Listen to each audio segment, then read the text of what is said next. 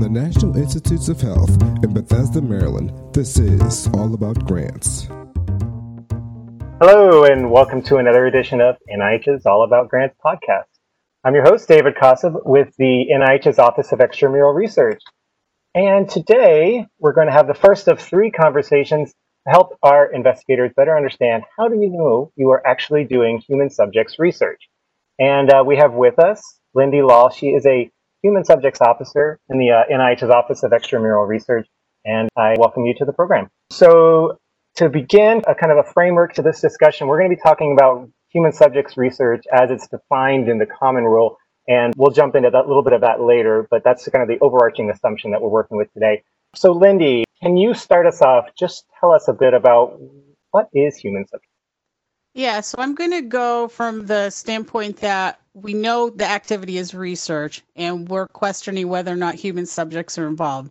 So the regulations provide a definition of human subjects, and that is a living individual about whom an investigator obtains either information or specimens through intervention or interaction with someone and uses, studies, or analyzes that information or specimen, or they obtain, use, study, or analyze, or generate identifiable private information or identifiable biospecimens. So thanks for that. So why is it important for me to know if I'm actually doing human subjects research? Well, I would want an investigator to know that they're doing human subjects research because I would want them to be conducting that research in accordance with ethical principles that were identified in the Belmont Report. And there's three principles. One is respect for persons, one is beneficence, and one is justice. It's also important, not just the ethical reasons, but it's also so they can be compliant with the regulations. And those regulations we'll talk about those a little bit more later. Great, and I raised it at the beginning, the Common Rule. Can you tell us how this all fits in with the Common Rule? Yeah, so the Common Rule is called the Federal Policy for the Protection of Human Subjects, and it's the basic protections that need to be followed when an institution receives support for human subjects research from one of the Common Rule agencies. There happen to be 20 different federal departments and agencies that have signed on to be part of the Common Rule. Those include entities like the Department of Homeland Security, Department of Defense, Department of Veterans Affairs, along with the Department of Health and Human Services. Now, the Common Rule was actually updated in 2017, and the updated regulations are known as the Revised Common Rule. So the reason it's important for an investigator that's doing NIH-supported or funded research is because NIH is an agency under HHS.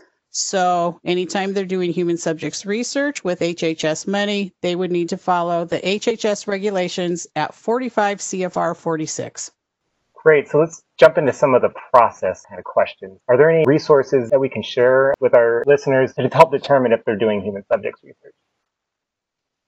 Yeah, actually, NIH and OHRP, who is the regulatory agency that makes sure people are in compliance with the HHS regulations, both have resources to help guide an investigator and the reviewing IRB to determine if the activity that's being proposed involves human subjects and is research.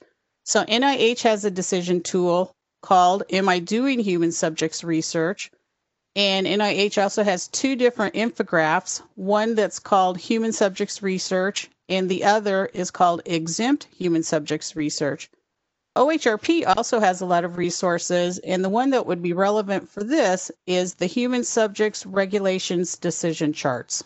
Just for clarification for our audience, OHRP is the HHS Office of Human Research Protection, and IRB's Institutional Review Boards, just to kind of spell out the acronyms. So along the lines of that tool, kind of jump in to kind of get a better understanding of when or what might be considered human subjects research. Let's say I had some blood or tissue samples, that were from a previous experiment or previous study that are not directly involved with my current research project that I'm proposing.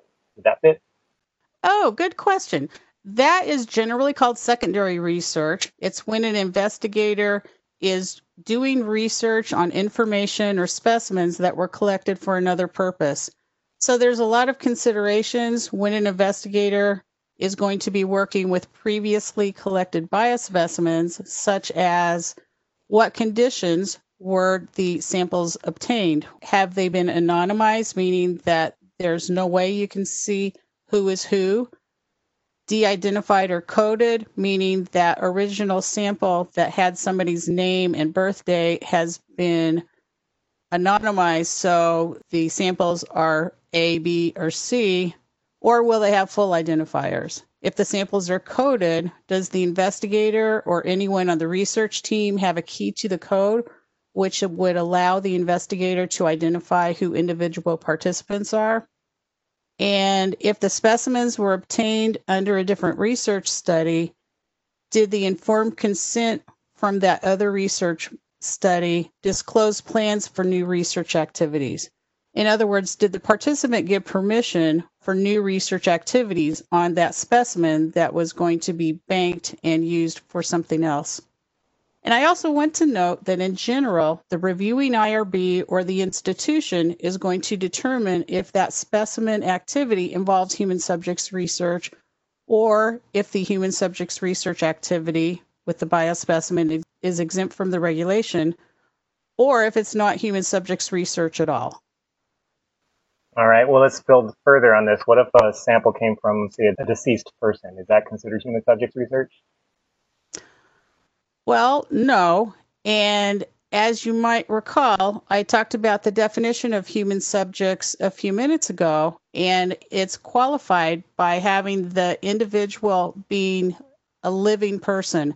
So under the regulation, a deceased individual would not be considered human subjects. However, there may be some other regulations that would apply to this research. Hey, one more example. What about for epidemiological studies? Well, in general, yes, epidemiology studies would be conducted using human populations to evaluate the distribution of disease and the factors that affect health. So yes, they would generally be human subjects research. All right, great, wonderful. Kind of moving on to a slightly different part. So like, what if I'm putting together my project and I have my application all ready to go, but I accidentally don't recognize it as human subjects when it actually does involve them?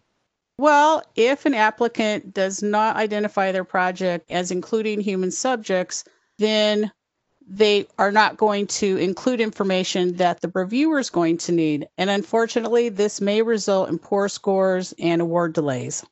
So are there any other requirements that we should be thinking about? Well, there's a lot of other requirements if an investigator is conducting human subjects research.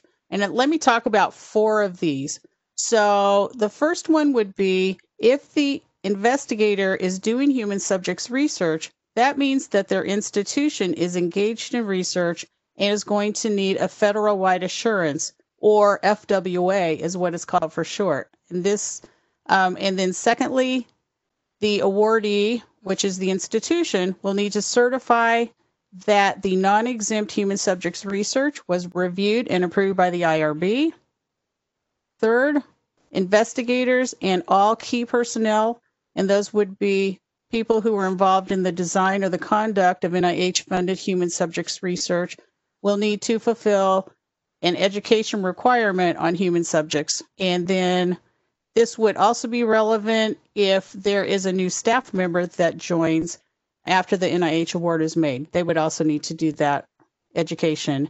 And then fourth, I want to mention inclusion. So inclusion of children, women, and minorities needs to be adequate, and they'll need to track that. So I think you just mentioned non-exempt research, human subjects research. Can you give examples of what might be exempted? Yes, so there is research that is considered exempt. The regulations actually have 8 categories of research that have been identified as exempt research, and that could be anything from secondary research to research involving normal educational practices.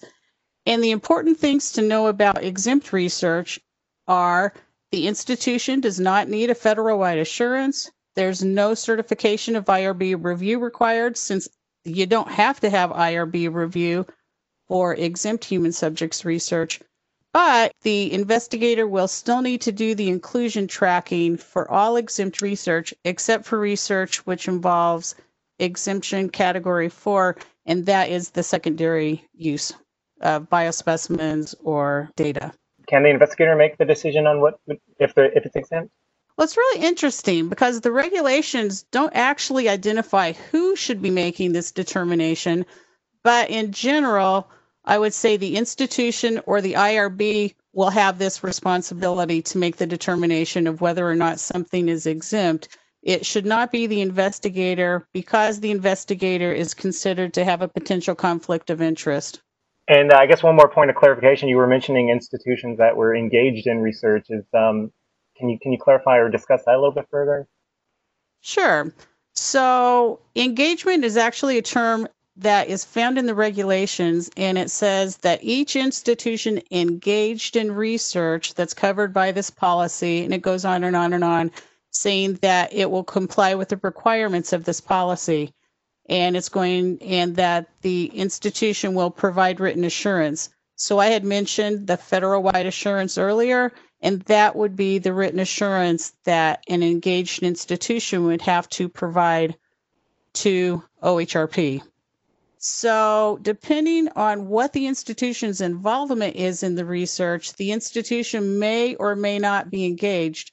So if an institution's employees are obtaining data about the participant through intervention or interaction, if they're obtaining identifiable private information about the research participant, or obtaining informed consent from the participant, they would be found to be engaged in research. It would need that federal-wide assurance. Great.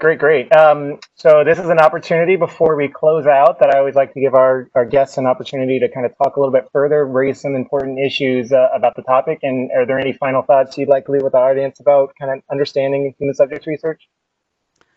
So this is not always a cut and dry, easy thing to figure out. There's a lot of gray area, but know that there are a lot of resources available to investigators and institutions, including personnel, a program officer, NIH, OHRP, that they are not alone. And it's certainly their IRB as well within their institution.